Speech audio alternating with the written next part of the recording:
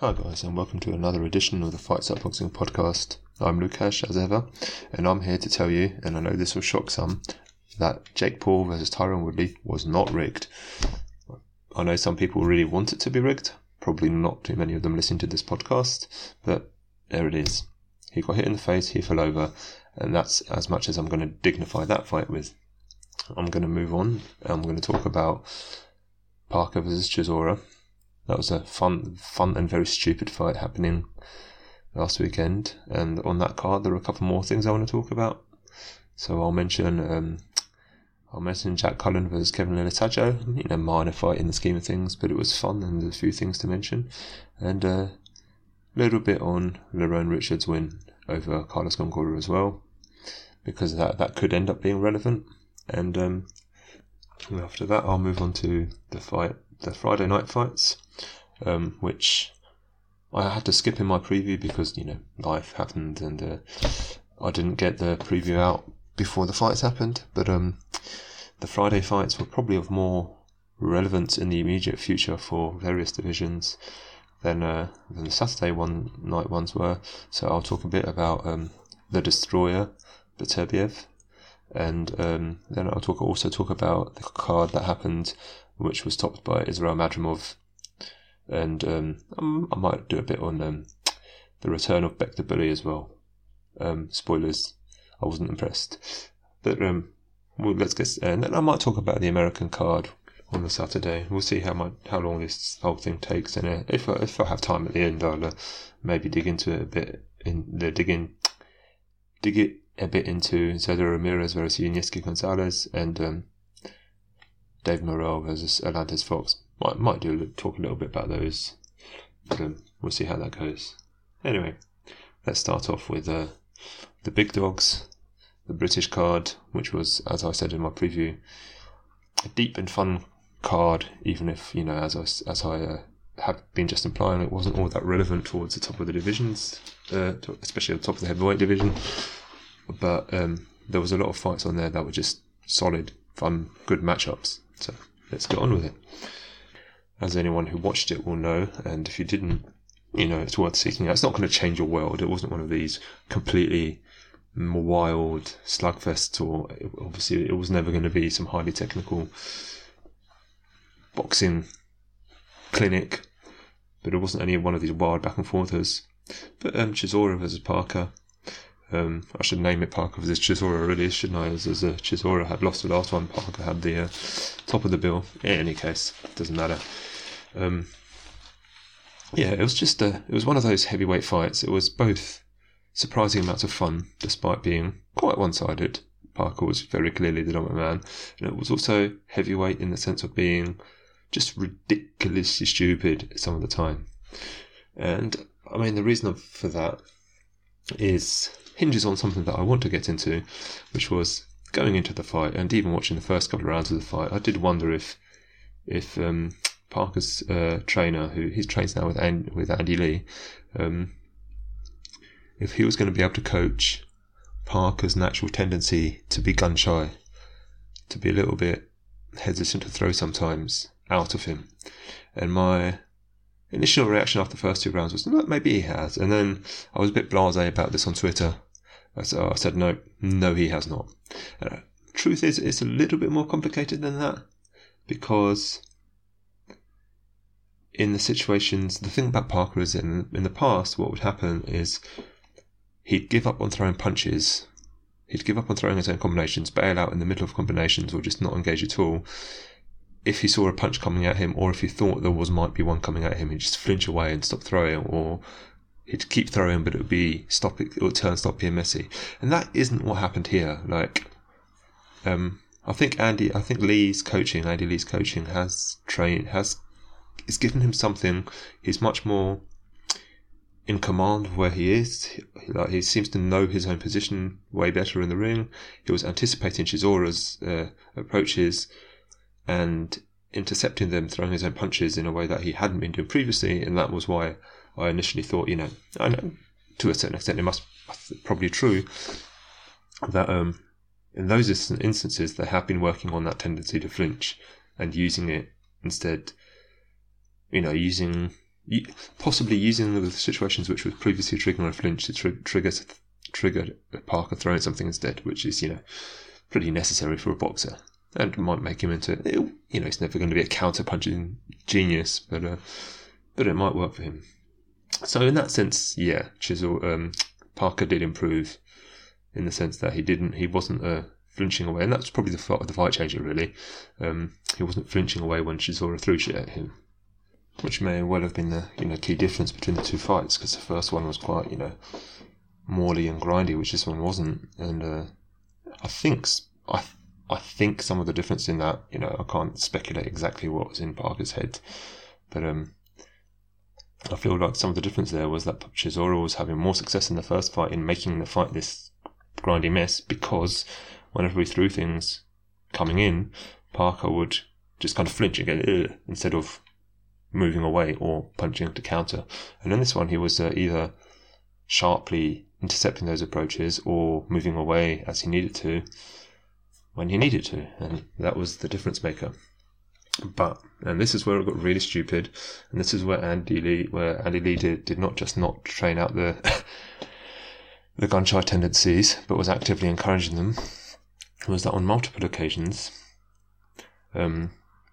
Parker had Chisora badly hurt. He knocked him down several times, and then he'd let him, either get up or just recover, and Chisora would literally just trundle over to a corner very slowly and then lay on the ropes, and Parker would just sort of stand there and watch him go over, and then he'd sort of walk up to him, keep him trapped in the corner, but not throw any punches, very slowly for 20 seconds, and then he'd sort of get to work, and it's just like, the first time he did it's such a weird,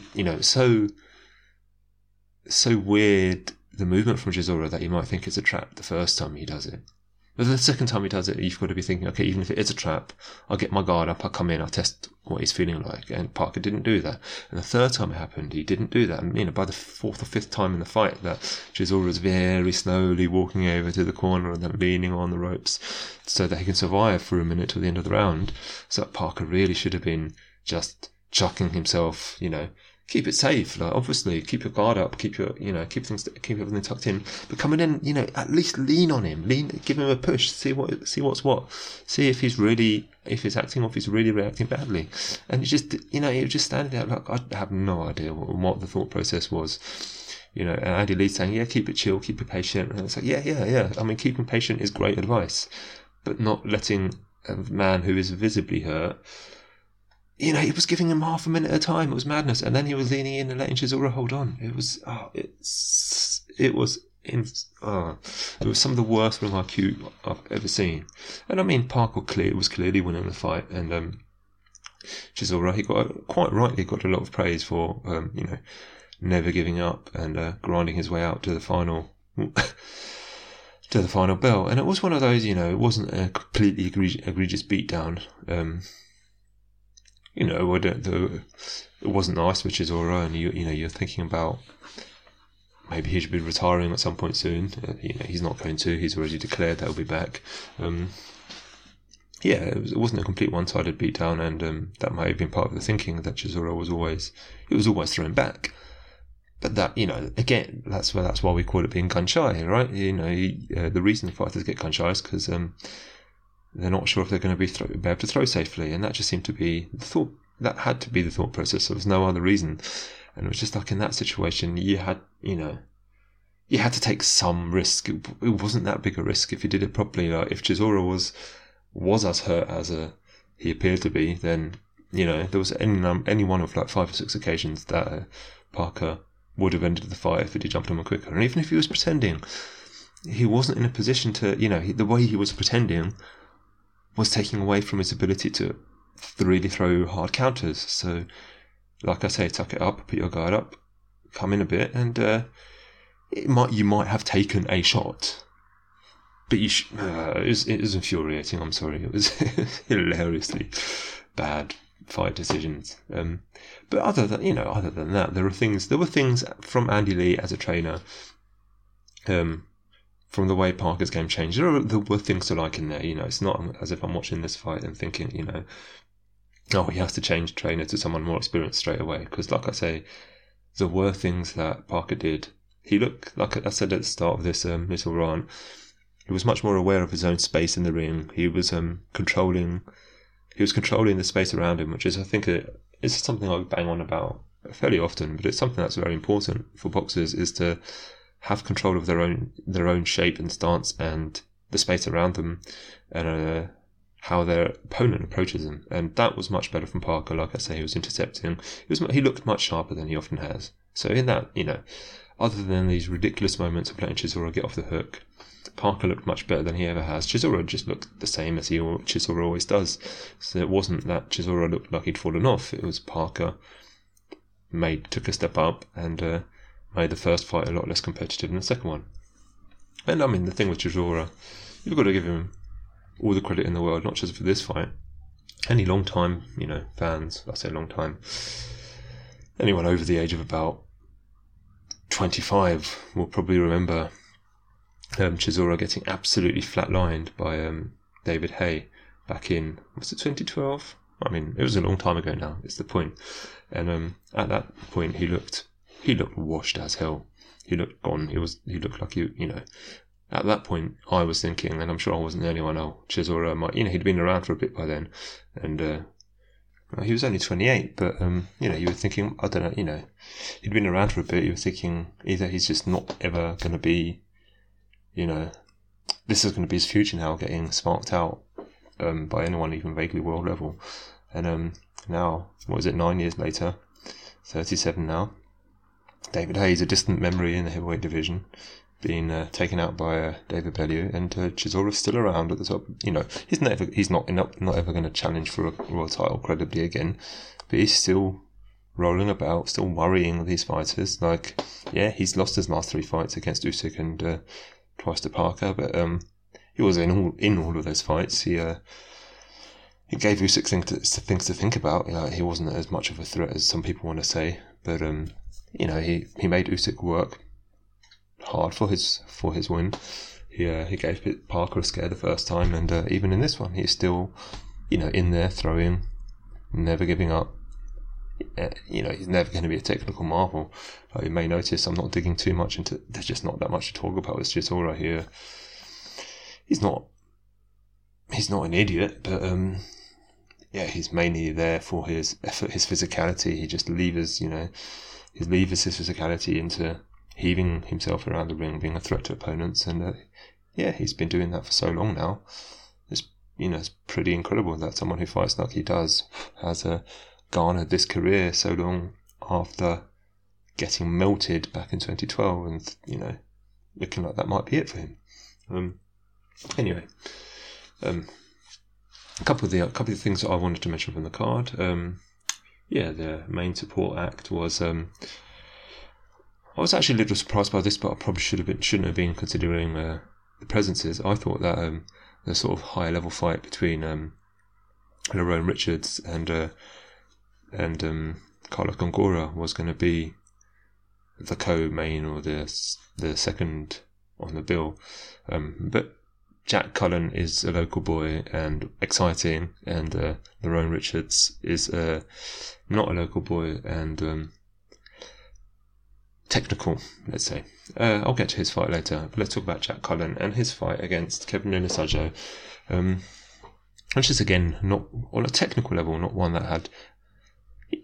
I mean, there was technical stuff going on. Like, this is high-level boxing. There's always technical stuff to talk about, and the technical story of this particular fight was that Jack Cullen, if you're familiar with him, you'll know this already. If you're not, you should watch him, because even though he's never going to be a world level challenger, he's just fun to watch. He's just always in wars, and I think that's the point. Really, is that Jack Cullen is a big, tall guy for the division, but he is always in scraps. And he said before that he wants to learn to be technical.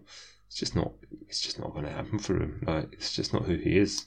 He's never going to be going on the back foot, jabbing at range, intercepting. It's just like, I think people have. This is one thing that bugs me, and maybe at some point I'll do an article or a special episode about this. Tall guys don't have to be outfighters. There is no requirement for them to be outfighters, and there are other ways they can use their height.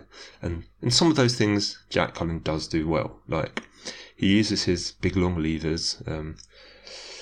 The commentators had a delightful time because he's from a town called Little Lever, and they had a great time talking about his long levers, and he should be using his long levers. And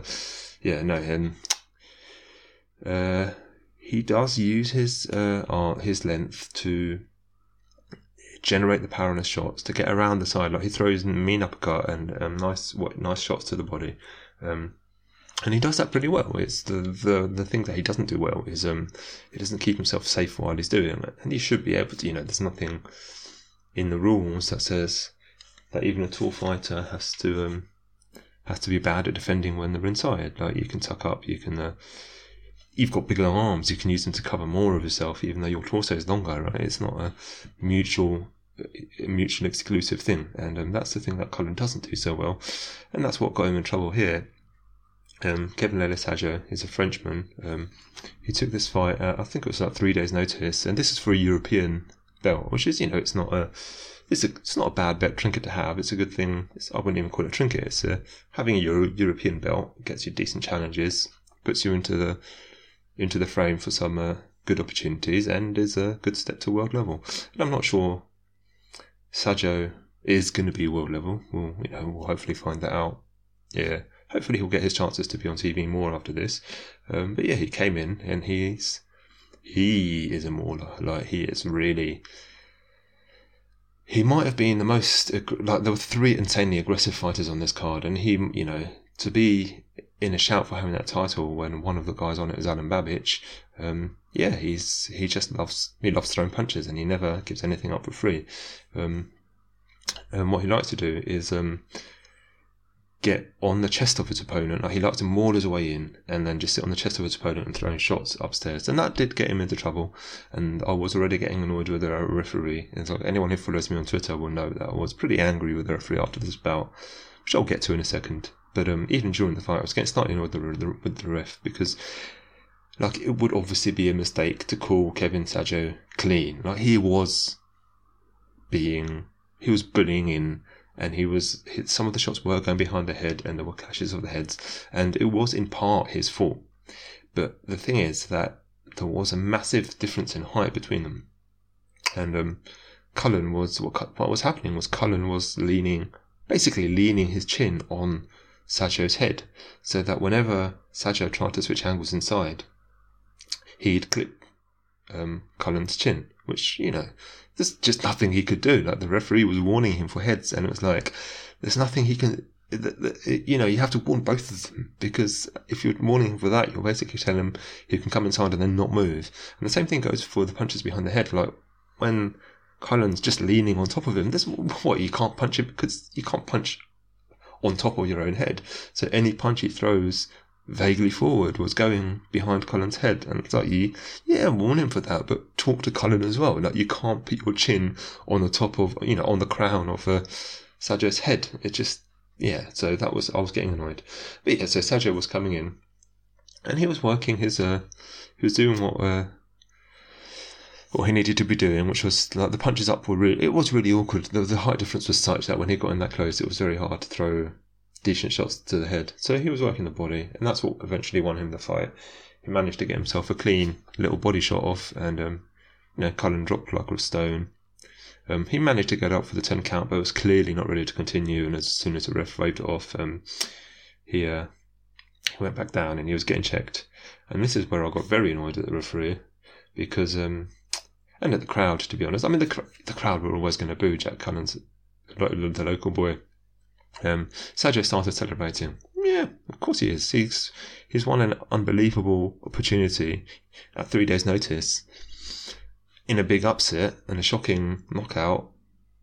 But it was a body shot, so his opponent, he's hurt, but he's not in a sort of medical danger. Is he going to wake up stuff? So yeah, Sajo's celebrating, and the crowd started booing. So Sajo was like, shithouse move, gets down on the floor, starts doing press ups.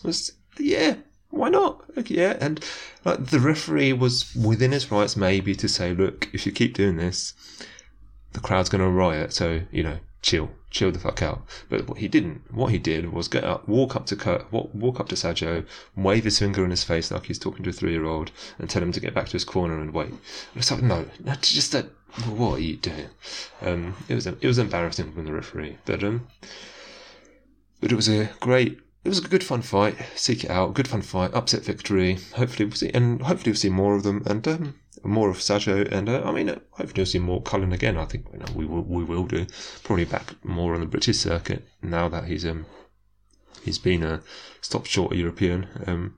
But yeah, Cullen's a likeable guy. Like, don't get me wrong, none of my problem with what happened after the fight was with Cullen. Cullen's a fun fighter. He seems to be a nice guy, apart from the North Face tattoo that he inexplicably has on his shoulder. So hopefully he doesn't take, hopefully he takes the right lessons that when you're a tall guy fighting inside, you need to protect your body, and not the wrong lessons that he shouldn't be at this level. Because, yeah, it was a competitive. It's not as if he got outclassed. He was probably winning. I didn't really score, I've got to be honest. But, you'd probably say Cullen was winning the rounds. He took a hard body shot and got knocked out. It happens. Anyway, let's move on to the final fight from this card that I want to talk about, which was Lerone Richards versus Carlos Gongora.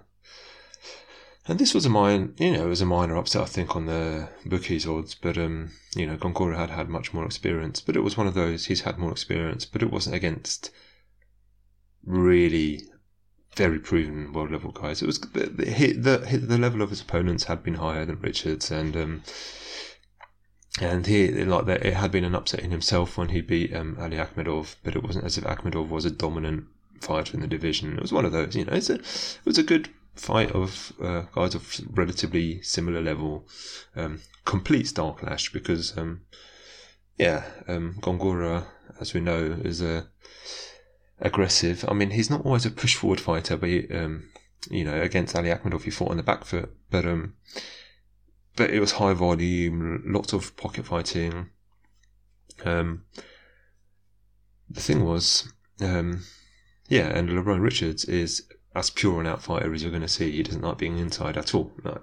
And he doesn't throw with an awful lot of power either. So he was going to be moving and not really engaging. And apparently, people, including Eddie Hearn, were surprised and disappointed by this. And that was always going to be his plan. The question was whether he was going to be able to move well enough to stop Gongora getting to him. Because he has historically allowed himself to get trapped in corners, and if we're honest, even here, his movement was good. Don't get me wrong, but better ring cutters than Gongora will be able to find Richards. But Gongora, the thing, what it turns out is Gongora, when he's in the pocket, when he's in the space, he's very nice. He's got nice slips, nice counters. He catches and counters very well. He's very tricky to deal with once he's in the pocket. But what Richards rather exposed here is that it isn't really very good at getting to the pocket when the opponent doesn't also want to be there. And Richards just didn't, he has a very nice jab. He moves well, like I say. And he just didn't, there was very rare occasions when he let him get there. And there were a few, there was a thing that potential future opponents of Richards would have noted, that Gongora did start to sort of force him back in straight lines, and then he'd chase him in these straight lines, and Richards would look very uncomfortable and get very off balance, and then Gongora would throw an overhand right, fall over the top of him, and just stagger, and Richards would have time to get 2 or 3 shots off while Gongora reset, which was a big problem for him. Like, that could have been the difference between him winning the fight and what happened, which was him getting distinctly outclassed for several rounds. There was never really a shout. I think I scored 8-4. You could have maybe scored it a bit closer. There wasn't that much leeway to give. But even scoring 8-4, it was one of those situations where almost all the rounds I gave to Gongora were close, and the rounds I was giving to Richards were clearly Richards won them. Like, Gongora just didn't get anything done. So So, yeah, Gongora just didn't have any answers. He didn't have any adjustments to make. And, like, that would have been maybe this situation where he figured out a way to make Richards uncomfortable and then couldn't find a way to capitalise on it. So it stayed an outside fight. Gongora had no way to get it inside on any regular basis whatsoever. And so he cracked him a couple of times over the top of the jab or with the right hand. But he can get closer behind that. So it became a sort of jab and move. People were enjoying it. I enjoy Richards. Like, he seems I like it. I like his personality. He seems, he's not a big hype man. Despite a rather ornate nickname, Sniper the Boss. He's not a big hyped fellow, and he has a very enjoyable B gimmick. Like, everything about his ring entrances and his ring attire. He didn't wear the wings this time. He has come out in the past with bumblebee wings off his shorts. This time he stuck with a black and yellow theme, but sadly no wings. But yeah, I enjoy him in the ring too. Like, he's not going to be, if you're in there for blood and thunder, he's not going to be your thing. But I like the way he has a very good jab. Like I say, he has slick movement, and I like the way he intercepts. Like, I think that's one of the things is, for me, between a very dull outfighter and one that I enjoy, is that even though he's not engaging, in extended exchanges, and he's not hurting the guy really, he's a pretty powder puff puncher for someone that looks like he does and fights at super middleweight. But he does throw intercepting shots. Like, he does try to catch opponents as they come in, and he uses his timing nicely. And yeah, he's a good. If you're there for the wars, you're not going to be a fan of Lerone Richards. But if you like a little bit of schooling, it's whether he is capable of really mixing it at world level, because technically he is now a world champion, but it's the IBO. No one cares about the IBO. Even his promoter Eddie Hearn, in the midst of being pretty disrespectful, sitting next to him and saying, he needs to knock people out, he should have gone for the finish, which is just a bit of a kick in the balls. But even Eddie Hearn, who has been known in the past to pretend to care about the IBO, this time he couldn't bring himself to. It's not a relevant belt, is it? But Richards is now going to be on the radar of some other fighters at super middleweight, and maybe he can say, he's not going to win the Canelo sweepstakes anytime soon, even if Canelo does stay at super middle. But he'll be around. He'll fight at world level. Like, he just beat a world level fighter. He'll fight again at world level, and it'll be interesting to see where he goes. And Gongora will be back. He's not a young fella, but he's not fallen off a cliff or anything. He just found a fighter who did things that he hasn't got an answer for, and maybe at this age he'll never learn. He'll never learn to fill that gap in of finding his way closer to a guy like Richards.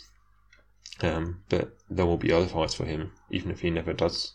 There will be other fights for him where he will have successes, and he'll always be fun to watch if the guy, if he does get those engagements. That's another one where it was a result I was pleased with, but I know Gongora has his fans worldwide. Not everyone would have been pleased with it, but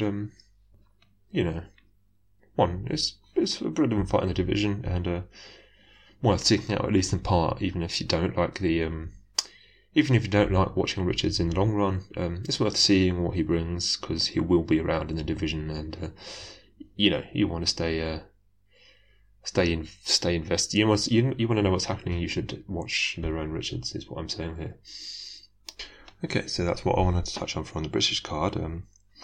Now moving on to, as I said, the Friday night cards, and let's talk about Beterbiev the Destroyer first. What can you say? He's a dramatically violent fighter. He started off, like, as has sometimes happened, he started off having a little bit of worry. I wouldn't call it worry exactly, but in the first couple of rounds, Marcus Brown, his opponent, he was probably the busier of the two, and it seemed like maybe Beterbiev was having trouble, referring back to that Gongora versus Richards fight. It looked like Beterbiev was maybe having trouble getting into the space where he was comfortable throwing punches. Certainly wasn't as sticking out as far as Gongora, and that showed subsequently fairly strongly when later on he did start getting those shots off, and there was this big, it was still pretty even through round 3, and then there was this clash of heads, I think it was, in round 4. Right at the start of round 4, they had this accidental clash of heads, like they were switching sides, and they just smacked themselves, and Beterbiev got this nasty cut in the middle of his forehead. And, I mean, that was bleeding everywhere, and they went through the round. You could already see that Beterbiev, like, he'd been picking up the pace a little bit in round 3, but he started putting the pressure on in round 4, fairly strongly. You could tell he knew there was a risk of being stopped on cuts, and that he might not be up at that point. Like he'd probably lost the first 2 rounds, and then in the middle, in between the rounds, the doctor looked at both men because Brown was cut as well. He had a mark over his right eye, which in practice probably not an awful lot better for him than what Beterbiev was sporting, but Beterbiev was a big gash in the middle of his forehead, bleeding down both sides of the face. It was a nasty cut, and the doctor took a look at it in between rounds and said, one more round, and turns out the Beterbiev's corner took care enough. They obviously knew what they were doing with the cut, and they got through several more rounds. But the point is that Beterbiev, once he was under the impression that the fight might be ended any time, he really got to work, and that's when you got to see that he's seen as this big brute, and he is not. He's not like one of the most. He's not slick, is what I'm going to say here, and he's a very fun fighter to watch. In part because his footwork is okay. He knows where he needs to be in the ring all the time. Like his cutting off of space and everything, all of that is very good. It's super high level, but his the footwork that he uses to do it is, to put it kindly, riddled with errors. He's not. He just sometimes just kind of he trips, he overreaches, he takes himself off balance quite a lot to get into position. Like once he's in position, he's fine. He does these little steps. Taylor of my fellow Fight Site writer, who he did mention, like I believe it was him, that Beterbiev was doing these little sub steps. I just had a conversation about this elsewhere on. Balev took Beterbiev was doing, he's doing these little side steps, and he does neat, tidy things once he's in position, but he does make big, crude errors getting himself into the position where he's punched. It's what got him knocked down by Callum Johnson, and I think it's what I think he's had trouble with it from other fighters as well, although not to the level where he got sat on his ass by Johnson, and and he has no really, he uses guard to catch and stuff, but his otherwise has no thought for defense. His head doesn't move. But attacking wise, he is very. Refined would be the wrong word, but he's very skilled, and his punching his hands are insane. Like, it's not just. I don't just mean in the very literal sense that he hits really fucking hard. And if you see there's this famous-ish photo of him, doing the pose with his promoter at the time. He's got this fist up, and his knuckles are like, each of his knuckles is probably, it looks like they're as big as my fist. It's ridiculous. So his hands are insane in the literal sense, but his punch picking is incredible. His the way he varies the speed and angle of each punch is incredible. He's very, very hard to defend once he's got you trapped against the ropes. Because you just don't, you can't, even the most active guard is going to have trouble adjusting to everything or predicting everything that's going to happen. He's got a very subtle, it's not a word you'd associate with someone like that, but his attacks are, in behind the brutality, subtle. Like, there's no other way to put it. He varies the timing, he varies the positioning of the way, he varies the angle the punches are coming from, and you just can't defend against it all the time. And when you combine all of that with possibly being the hardest puncher in boxing today, like punch for punch, like obviously Deontay Wilder's wild, jumping, looping right hand lands harder than anything Beterbiev does. But there is an argument to be made that not just pound for pound, but overall, Beterbiev might be the hardest hitter with every shot that, on average with every shot. And he's not, he's not like cruelly lunging into these. He's just leathering you. And, everything he lands, even if it lands fully on the gloves and is fully caught, it moves his opponents. You feel it.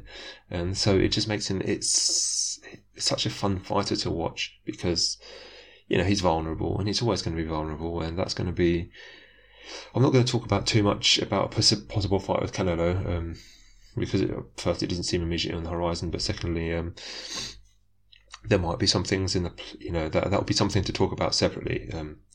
And we might do an article about that. I think we've got one in the plan. I don't want to, I don't want to promise anything, but potentially keep an eye out for us doing something about Beterbiev versus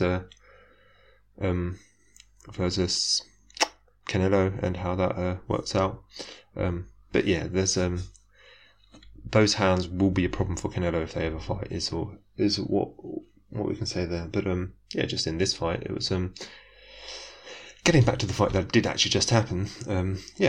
After round 4, Beterbiev was clearly aware that like I say, he knew that the fight might get stopped. He needed to get up on the cards and preferably knock his guy out if he could. And he started piling on the pressure. And there's been some school of thought that he's got to be slowing down. At his age, he's 36, and at that age, he's not going to be as fast as he was when he was 30. But he isn't shot. He isn't like there was some worry, and the first couple of rounds might have made you think that he was gun shy because he seemed to be roughly in position and he wasn't throwing. But after the cut happened, he was in those positions and he was throwing. So I don't think gun shyness was really coming into it. I don't think he wasn't not able to get off. He was just having a think and choosing his positions, and once he needed to, he let go. And it turned into a beatdown. It wasn't a beat, it wasn't start to beat down, but fighting Beterbiev, he's simultaneously explosive and attritional, and it's just going to be so hard to deal with. Yeah, there was one moment, I can't remember which round it was in. It's probably happened more than once. He hit so hard that, like I say, even catching it on the gloves will hurt you. And he uses that to his advantage. Like, he will unload on the gloves. Like, he uses throwaway punches anyway. But like, he'll clip the gloves, he'll unload on the gloves across the front of the gloves. And the guard will come down just because, that shit moves you. And then he'll clip around behind the gap you've just left. Like, he did this to Brown several times. Where he moved it wasn't the Lomachenko thing where, the old school Duran sweep the guard with your, like, one sweep the guard with the one hand and then come back behind it with the other hand when the guards come down. He'll just hit the guard. Like, Beterbiev does do that, don't get me wrong. Beterbiev is also manipulating the opponent's guard. He's going to be so hard to defend against. He's doing all of that, all the throwaway punches, all the upstairs, downstairs. But he also he just bashes his opponent's guard. The opponent goes, fuck, ow. The guard comes down because it hurts, and he hits him behind it.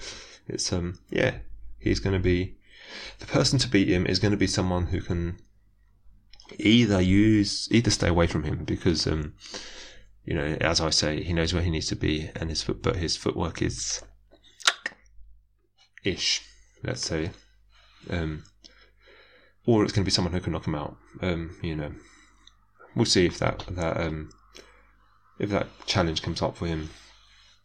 Dmitry Bivol would be an interesting challenge because I'm not Bivol's biggest fan. I don't particularly like watching box, which might be, it's an odd thing considering I just said I'm a fan of Lerone Richards, and why would there isn't a serious difference between the two in style, but it is what it is. But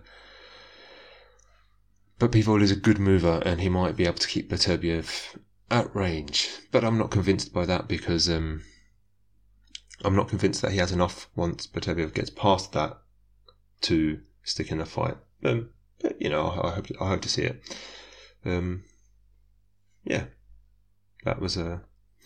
It was a fun fight again, worth watching. If you like your violence, unlike Richards versus Ngora, if you like your violence, this one is worth watching because Beterbiev might be the most violent motherfucker on the planet right now. He's not the best. He's not the best fighter who is a destroyer because depending on who you can destroy, that's probably Naoya Inoue. But he is the most the most relentlessly seeming destruction machine. He's just so fun to watch. Just, if you haven't, I can't imagine you listen to this podcast and you haven't seen Beterbiev fight before. But if that happens to be true, just go and watch him as a boxing fan. It's he's good fun. It was I wanted to talk about our man, that me and Taylor, we did a piece and Taylor did an interview with him a couple of years ago, and since then he's been Israel Madrimov. He has been a little bit disappointing. I mean, he's won everything he needs to. He hasn't lost yet, but we were getting a little bit concerned that he has a problem with closing range, and that he doesn't do it safely, and he kind of lunges in and he gets caught, and we've both been getting sort of worried that when it gets to the high levels, he's going to get punished for that.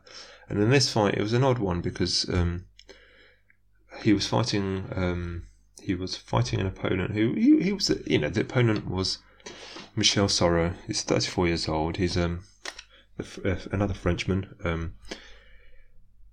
And he's not a bad fighter at all. He might be past his best. He's 34, but he hadn't fought for 2 years, and he's never really fought at world level. But neither has Madrimov. So at the level that Soro's fought at, he was a step up for Madrimov. But you'd think that Madrimov would be good enough to beat him, and that did prove true, with some controversy that we'll get to. I say some. It was an insane amount of controversy. It should never have happened. But Soro was of the style of fighter. He is an outboxer. He likes to fade off. In theory, he likes to drop off. He likes to box behind a jab and make his opponent come to him. And that could have tested Madrimov's ability to close the range, and it did a bit. Like, we saw some improvements.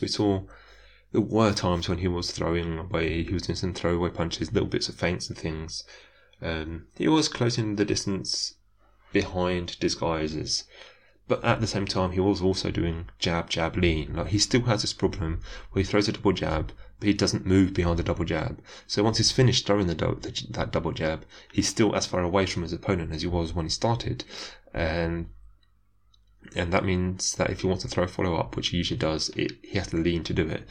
And that's just dangerous. And Soro wasn't really able to take advantage of it. And it was this weird thing where Soro, he has a very good jab, Soro, and he wasn't throwing it himself very much, which was strange. And later in the fight, he started using it himself, and that may have had to do with Madrimov's jab of his own, disincentivizing Soro from throwing hits. Like, you don't want to. If Soro in his career has used his jab very well, and in this fight suddenly he wasn't, you don't just want to say he did it for no reason. Madrimov has a good jab, and it may well be that Soro was having difficulty finding the timing at range to do that. Like, Madrimov's good at doing that, but there are concerns with that. Still concerns with him closing range, and there were moments in the fight where I was started to think that maybe what Madrimov needs to do is become an outboxer. And, if he can't fix that gap in between his outboxing and his inboxing, then he needs to accept that his infighting is only going to happen when his opponent comes to him. And if they're not pushing pressure, then he's safer just jabbing, moving, jabbing. And he did some nice stuff, like he can do flash stuff at range. It's not impossible. I don't know. He'll have to work that out between him and his coaches. And I know I'm not the only one who thinks that. I think he's with Joel Diaz, and Taylor has said so. On the Twitter, and I think I agree that I don't know if that's the right fit for him. I don't want to say he's a high level coach. I don't want to say he's never going to find a solution, but he might need a different fit, because it doesn't seem like they have been working on it, but it doesn't seem like they've really zeroed in on the problem. What they've found is workarounds, little things that sort of cover up the issue, but they're not fixing the issue. And it's frustrating, because once he is inside, he's magnificent. The way he takes the angles, and he does these little shifts, and he shouldn't shift as much as he does. Like, this is Taylor's big frustration with him. He shouldn't switch as much as he does. But and he did less of that in this fight than he often has, which is also a plus. But yeah, so once he's in close, he's a magnificent combination fighting puncher. His head movement's really good. He does all that well, and it's really good to watch. And you wish there were safer ways for him to get inside. But if there aren't, I don't know. He needs to think about these things. Anyway, let's get on to the end of the fight, because that was, controversial as shit. So basically what happened is at the end of the 9th round, and this is the thing, it could have been the beginning of the end anyway. At the end of the 9th round, Madrimov hurt Soro, and he might have been tiring as well, because the thing that had been happening like earlier in the fight, that Madrimov had been doing his in and out thing, and then in rounds 8 and 9, to the great surprise of the commentators, he just started kind of pushing in and fighting. They thought the fight that Soro wanted him to be fighting. I think, Madrimov has always been a good inside fighter, and maybe that is also an answer to his vulnerability in coming inside. He's only doing it once and they're just staying there. Anyway, that's an aside at this point. Point is, he'd got Soro a bit tired. They'd been slightly even rounds on paper, but he'd been sapping his energy, shoving him around. And towards the end of round 9, right towards the end, he did drop back out a bit, and then as he came in, he caught him with his big right hand, and then caught him again, and then Soro wobbled onto the ropes, and Madrimov had him on the ropes and was unloading, and the crowd went wild. And the referee just didn't hear the bell, and neither did Madrimov, and he landed, it must have been 6 or 7 shots after the bell, and I'm not blaming Madrimov here, it's not, it would be better if he's aware of the bell, but in the heat of the battle, and if he hasn't heard the 10-second clapper and all of that, it's the referee's job to know when the bell is and separate them if they're still punching, and he just didn't. And Madrimov, Soro was hurt, he finished him off, there was, he did, the shots that he landed after the bell did put Soro into a state where if the fight had still been going on, it would have been fine for the referee to stop it. But it was after the bell, and he should have had the minute to recover and all of that. But the referee waved his hands no, and everyone jumped in the ring, and at that point the fight is over. And so then there was this big 10-minute break where they would, maybe they'll let them carry on. It was just like, no, you can't let them carry on after giving them that much time off. It's just that being nonsensical. What needed to happen was a no contest. And I don't know, maybe it was crowd control concerns and it'll get overturned. I can't really see that happening. Maybe they'll overturn it. Who the fuck knows? But it should have been a no contest, is what I'm saying here. There's no way. Yes, he had him hurt. He might have finished him in the next round, but he didn't. He finished him after the bell in this round. Credit to Madrimov. He has there's footage of him agreeing to a rematch. Hopefully that does actually happen. But yeah, it was an egregiously bad stoppage in what had been commentators cursed. They'd been talking a little bit. Well, I don't think it was the same round. I think it was a little bit earlier. But they'd mentioned that the referee. It had been a good, clean fight, and the referee had just let them get on with it, not got in the way, and just maybe a bit too much not getting in the way. It's you make mistakes. I don't think it was a military. It wasn't one of these rank incompetencies like the last time with Hamza Shiraz, where the referee saw him hit him illegally and only docked him a point. The referee didn't hear the bell, and that's on him. But it was a mistake and not a misreading, not a misapplication of the rules. But it should have been a no contest. Whoever decided that, whether it was the referee or the local commission or whatever, it doesn't sit well. And like Hamza Shiraz, Israel Madrimov is one of my favourite prospects, and I don't like seeing him in these situations. In this case, like I say, it wasn't him being dirty. This wasn't one where he clearly saw the guy was done, or he did clearly, it wasn't one where he clearly heard the bell and carried on punching. It was heat of the moment, but it probably needs to be a rerun. So there's that. The other fighter to talk about this card was surprisingly fun. There was it was weird. And not everything on it was great, but the other thing to talk about on it was Beterbiev Melikuziev, his return to action, and that was very disappointing because if you're a hardcore boxing fan, you will remember him earlier in the year. He was fighting Gabe Rosado, and it was supposed to be a bit of a name-building, easy touch, but instead Rosado knocked him out. He caught Beck leaping in with a big shot and knocked him out. And, you would have thought that the hope would be that Beterbiev would take away from that he shouldn't be leaping in unprotected. It's similar to the problem that Madrimov has. And before that fight, I thought that Beterbiev has it less. He's, overall less technical boxer than Madrimov, but I didn't think he had this problem as strongly of closing the range or unprotected. But he got caught for it, and you'd have thought the response would be to go back to camp and not do that anymore. And instead, in this fight, he was fighting a guy who was completely outmatched. He wasn't there to win. He was there to give Beterbiev a tune-up fight. Sergey Ekimov, I believe was his name. Yeah, Sergey Ekimov. He's fought Rikard Bolotnik, so he's not completely inexperienced with high-level guys, but he's not there to...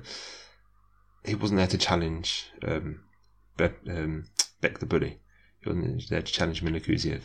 And he didn't really challenge him, but what happened was that Beterbiev seemed to get frustrated. I don't know if he thought he was going to knock him out in the first round or whatever, but he just started, almost everything he threw was launched from way outside. It was just madness. If his opponent had any capacity for countering, he could easily have ended up like he did against Rosado. It was the complete opposite of what he should have been doing. I described it somewhere or other as a budget Lemieux, David Lemieux, and it was like that. A fighter as good as Beterbiev should not be putting in performances like that, and he certainly shouldn't be reacting like that to a loss. Like he has to be better schooled than that, and he's gone from being a guy in the Rosado fight. After the Rosado fight, it was like, okay, he got knocked out. That does put sort of a damper on quite where you think he's going to go, because he's not. He had this impression of being invulnerable, and clearly he's not when he's been sparked. But the technical aspect of what happened was something he could work on. So I wasn't putting the, it's a blip. He has to work back. But I wasn't putting the dampers on where I thought he was going to go as a prospect very much after losing to Rosado. It happens. But after this fight, after watching that performance, I'm honestly just so disappointed, and at this point I am like, I don't know if he's ever going to reach world level. And this is a guy they were paying money. They nearly got Kovalev. That fight fell through. That would have put him on the world stage. And now he's now he's fighting some journeyman who's there to be as a tune-up fight, and he's not fixing mistakes, but he's doubling down on them, and seemingly on purpose doing it more. And it's like, if he's doing that, then how can we as viewers trust him? Like, it's his career. He doesn't care about what we trust him. Unless you're betting on him. No, I'm not a gambler, so that's irrelevant to me. But how can we believe that he's going to reach world level and have success there, when in his response to a knockout, he just does the same thing that got him knocked out more? It was just one of the most, as a boxing fan,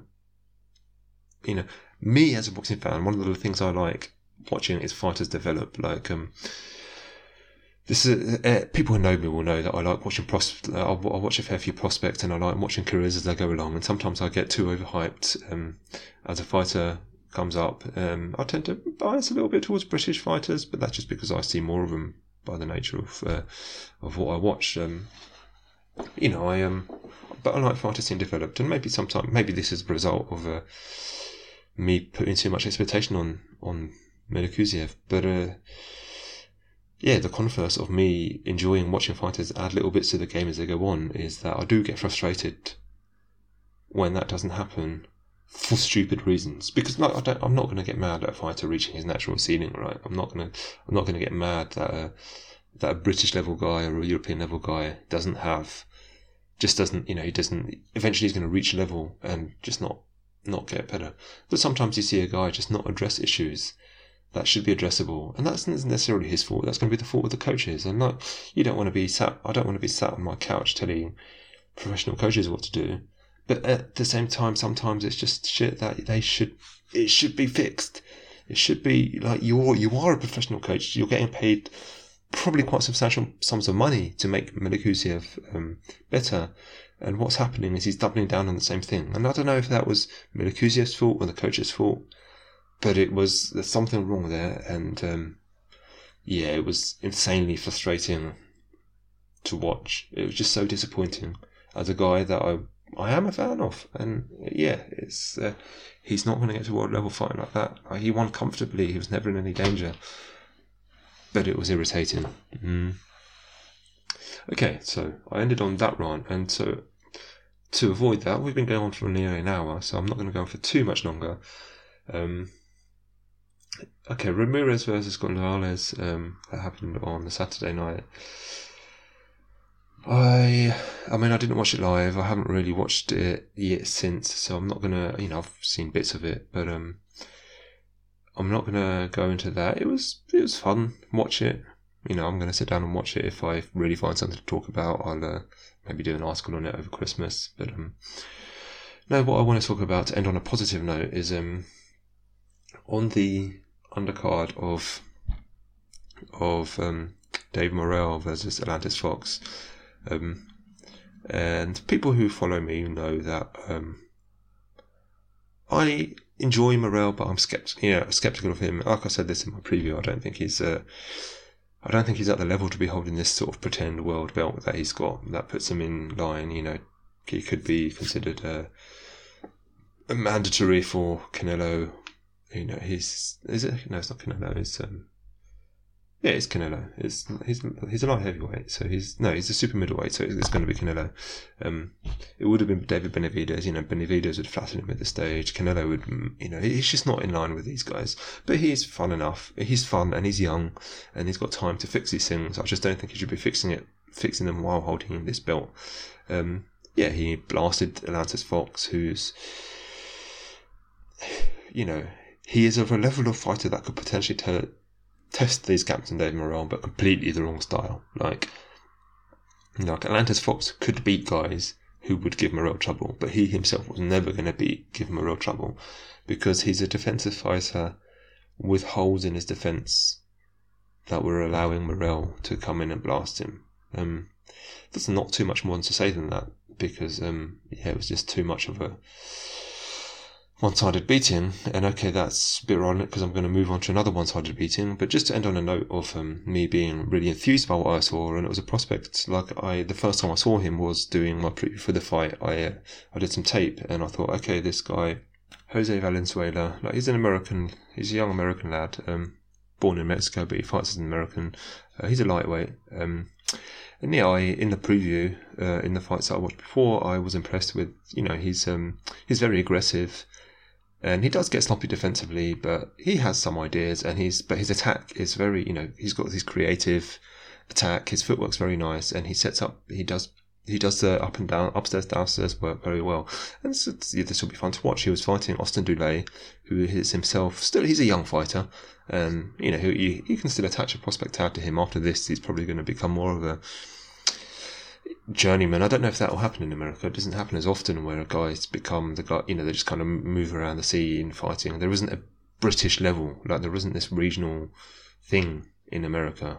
But Austin Dulay, he's lost twice before this, and but he was a big step up from where Valenzuela had been fighting before. So it could have been a decent contest. And instead of what happened was Valenzuela just walked in and absolutely battered him from pillar to post. He dropped him twice, I think twice in the first round, twice in the second. Then after that, there were a couple more touchdowns that the referee ruled slips or pushes, but questionably. But it was a complete battering. And he did take shots. Dulay's not a mug, and he was always there to throw. He wasn't like Beterbiev Milikuzev's opponent, who was just kind of there to be there. He was there to try to knock out his opponent. Dulay was banking on resurrecting his career with a win here. Instead, he got himself kicked from pillar to post. Stoppage was slightly odd. It was at the beginning of the fourth round. Basically, I don't know. The referee decided. I don't know. Maybe he thought he should have stopped it before, and it was probably fair to say. And then maybe he was hoping that the corner would stop it. And so basically, when they walked out for the fourth round, the referee straight away said, "All right, time out. Can you have a look at this, doctor?" Okay, stop. And the doctor didn't even really see him. It was clearly the referee's decision. And Dulay was very angry, and he was yelling that the doctor didn't even look at me, and the doctor didn't even look at me. And, in that sense, he was right to be angry because the referee did stop it of his own volition. Really. But he was like landing the occasional big hard shot on Venezuela, but it wasn't. He was getting battered, and there were multiple occasions when the referee could have stopped it before. But yeah, basically, Venezuela is one for you to keep an eye on if you like your prospects, because he's so exciting. He's very aggressive, and like I say, I really like the way he builds his attacks, and he's got this important quality of disguising his punches. Like, he does his throwaways and all of that, but he's also got this important quality of it's very hard until very late to know where his punches are coming from. And yeah, he's also got this. His footwork is subtle. For a young guy, that's important. That's not that common. He does that thing that I talk about sometimes of his form. He has a good set stance. His hands are down. That is something that you have to fix. Be a bit less lazy with his hands, because he's far too reliant on his reflexes for his defense. That's something he'll have to work on as he moves up the levels. But his positioning is good. To take the sting of things, to be able to use this reflexive defense, and attacking wise, he does the thing where even if he's taking the same steps in theory, it's slightly different. It's not sloppy, it's just slightly different, which makes it harder to predict where the punches are going to come from. And that's a rare thing to see in a guy that's 22 years old. And it just makes me, I don't know if he's going to be world level or not. I suspect so. I don't know if he's going to be elite. That's much harder to say. But here's a guy, you're talking about him being defensively sloppy rather than being defensively just not there. I'm talking about him needing to fix things to make his defense okay. Like, he's never going to be a defensive fighter, but I'm talking about him needing to fix things rather than needing to completely develop a part of his game. So he's a guy I'm going to be, from now on, I'm going to be following him. I wasn't aware of him before now, like maybe I should have been. I'm aware of him now, and I'm going to follow him, and I think you should too. I think I'm going to end this podcast on that note. Next week, there is nothing. There was a fight today. Andrew Maloney made his return from several years of fighting Joshua Franco. Fought this Filipino fella, Froilan Saludar. It was a bit one-sided. If you're a fan of Maloney, look it up, but it's not that much to talk about. And there's a fight on Christmas Day for some reason. Vito Milnitsky he's kind of a prospect. He lost unexpectedly once already. If you're there, if you've got time to watch it on Christmas Day, he's not fun. Worth watching, but I won't be talking about it. I won't be recording a podcast next week. The week after will depend on whether I am able to watch the New Year's Eve fights for me to do my regular podcast. So if I do have time to watch some New Year's Eve Japanese cards, I may see you then. If not, I'll see you the week after. I may record some special episodes and maybe end of year episodes, or see what I can do in the meantime, but that will depend on my Christmas schedule. Other than that, that's it for this week, and I'll see you whenever next time happens to be. So, stay following the fight site, stay following me. If you don't follow me, I'm at Crafty Boxing on Twitter, so please do that. Follow the fight site, read the fight site, follow all our podcasts, not just mine, especially if you have an inkling for other fight sports, and till next time.